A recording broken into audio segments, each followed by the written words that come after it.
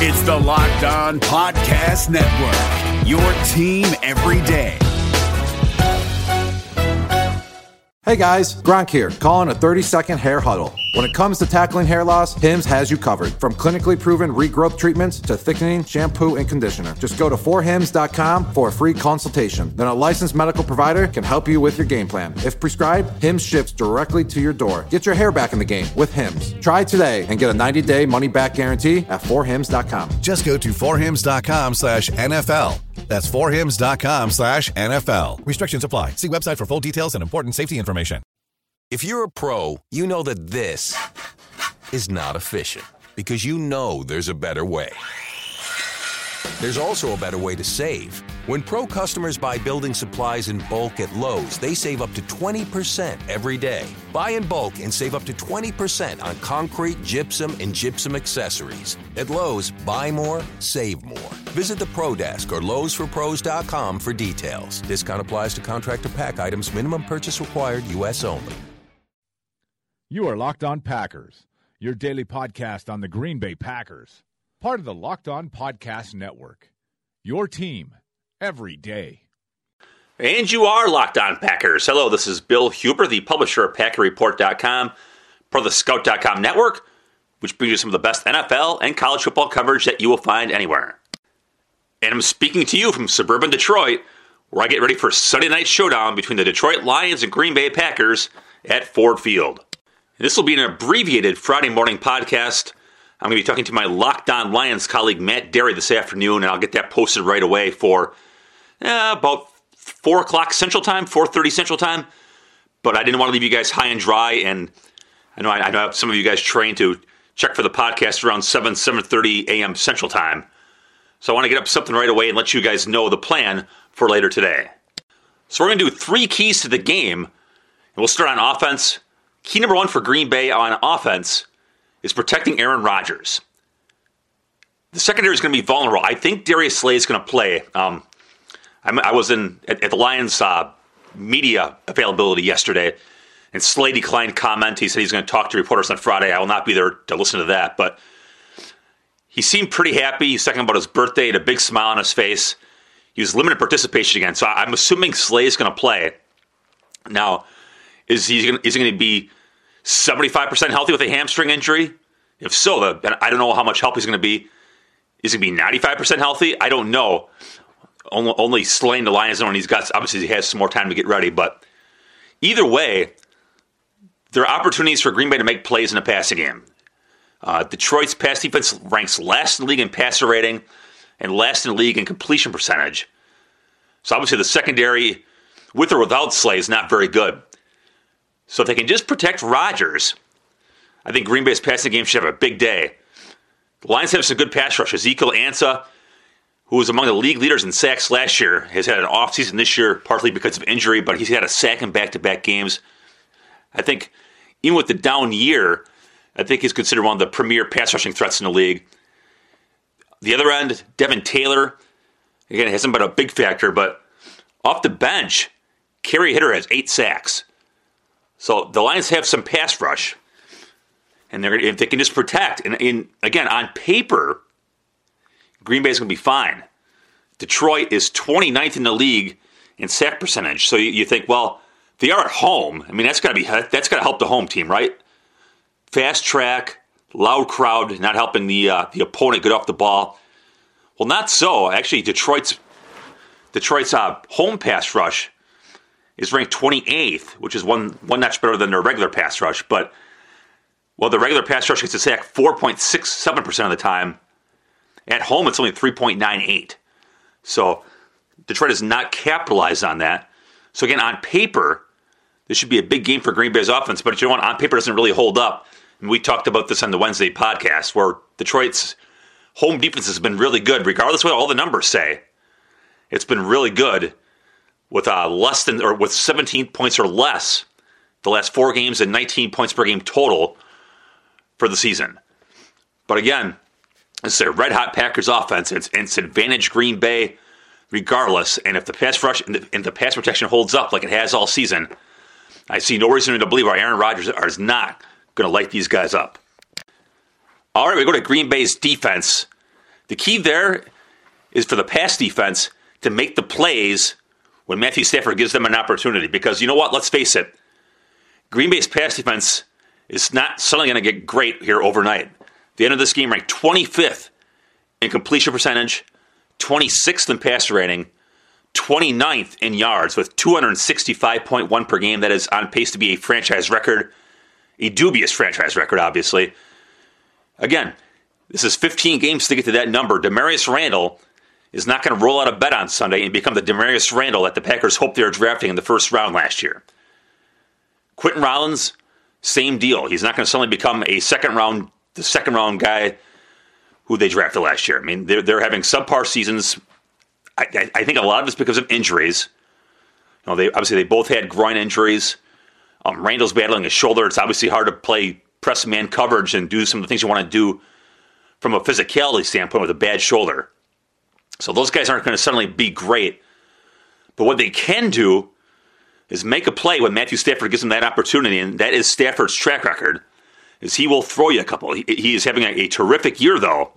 He's thrown for almost 4,000 yards, 22 touchdowns, and 9 interceptions. So the interception total isn't big. So it's not like he's an interception machine. You go back to 2013 through 19, 2012 through 17, 2011 through 18. I mean, those days are behind him. He is a smart quarterback now who's not going to screw things up. But he's going to throw the ball a lot. I mean, that is the Lions' offense. They are going to throw the ball. And, you know, he threw one bad pass last week against the Cowboys and it turned it into an interception when he was rolling off to his left and threw across his body. You've got to make the plays. If a ball goes off of a receiver's hands, you've got to catch it. If Stafford throws a bad pass and, you know, he's got that bad middle finger, if he throws you a bad pass, you've got to make the play. Because chances are, over the long haul, Stafford's going to have a lot of success against this Packers defense. So if you got a chance to stop a possession, whether it's a third down pass breakup or, you know, if it's a 3rd and 10 and you get a chance to go rush the passer, you've got to make a play and get them off the field and get your offense back on the field. Because, you know what? Would any of you be surprised if this is a 42-35 kind of outcome? I certainly would not be either. So any possession where you can get those guys off the field and keep them off the scoreboard would be a major, major victory. And kind of related to that, the Packers have to tackle. They have to tackle better than they have all year. Golden Tate, one of the best yak guys in the league. Did it for running back Theo Riddick, but he has not practiced the last couple of games or a couple of days and didn't play last week. So I'm not sure of Riddick's availability. But they throw the ball a lot to the running back, so you got to tackle him. You've got to tackle Tate. I mean, we saw Marvin Jones in that game at Lambeau Field where he had 71-yard touchdown. Why? Well, they didn't tackle him. So you got to tackle him, and you got to tackle Stafford too. Stafford's becoming quite a weapon in the extended play kind of stuff. And he's averaging 5.6 yards per rush this year, by far a career high. So if you get a chance to tackle him, you got to tackle him. If they throw the ball short to Tate like they like to do, you got to get him down so he doesn't turn a 3-yard pass into a gain of 10 or 12. And the key on special teams, this is kind of something I talked about the other day in the podcast. Just don't screw it up. Detroit's got a great special teams. And that's led by Andre Roberts, their kickoff returner and punt returner. He's got 2 touchdowns on punt returns this year. Special teams coordinator Ron Zook was asked about Roberts back by the guys in Green Bay yesterday. Zook said, he runs strong with the ball. If you watch, he breaks tackles. He's shifty. He has great vision, good acceleration. I don't know if he's a 4.3 top-end speed guy, but he runs away from people. I think the thing is, whatever speed he is, he gets there in one step. The thing we've showed all week is how he breaks tackles. So they got to get him down. The punter, Sam Martin, I talked to him in the Lions locker room yesterday, and I pointed out that he is 3rd all-time in net punt average. And he corrected me. He says, no, I think I'm number 2. So, actually, I do think he's number 3. I think he's number 2 this year. But either way, he's having an all-time punting season. And one of the things that Ron Zook pointed out on Monday is he kicks the ball so high that it's sometimes a challenge to field the ball. So again, if you're, Micah Hyde, that muff punt last week notwithstanding, is a very sure-handed returner. So I think you feel pretty good about that. But again, you've got to tackle their returner. you've got to field the ball when it's kicked. Kristen Michael, he muffed a kickoff last week, and on one of his returns, I think it was his opening return last week, he let the ball come out. Now, he was down. You just got to have better ball security. I don't know if he just quickly let the ball loose because he hit the ground or what the deal was, but the ball that hit the ground, don't do that. As simple as that sounds. Again, just don't screw the game up. And in a dome game, I would think Mason Crosby will have the ability on kickoffs to get the ball out of the end zone, and that should nullify the kickoff return team. And if your punter Jake Shumway had a pretty decent year with this directional kicking, you got to do that again. You got to put that ball on the sideline and kind of limit Roberts' options as a returner. And of course, in a dome game, you got to make your field goals, right? I mean, you can't miss an extra point. You got to make your 50 and in field goals, which should be relatively sure things in the conditions. So again, I'm not saying the Packers special teams have to go out and win this game, although it'd be nice to get a big play from Hyde or somebody, but just don't screw it up. Don't let the punt returner give them 7 points, or don't give them good field position because you dropped the ball. And that will do it for those abbreviated episode of Locked On Packers. Come back later today. I'm thinking about 4 p.m. Central or obviously Saturday, and you got most of the day Sunday, for our Behind Enemy Lines podcast with Locked On Lions, Matt Derry. And also check out my work over at PackerReport.com.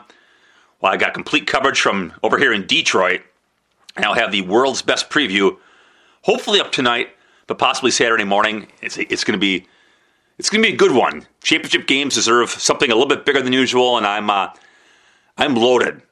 I've got all this stuff from here from Detroit, and my good friends over in Green Bay have sent me this stuff from over there, and I thank my colleagues who cover the Packers, Rob Demovsky, Jason Wilde, Ryan Wood, Tom Silverstein, Michael Cohen, all those guys over there for sending me this stuff so I can come over here and enjoy New Year's with my family over here in Detroit. So have a great day, everybody, and I look forward to talking to you later today.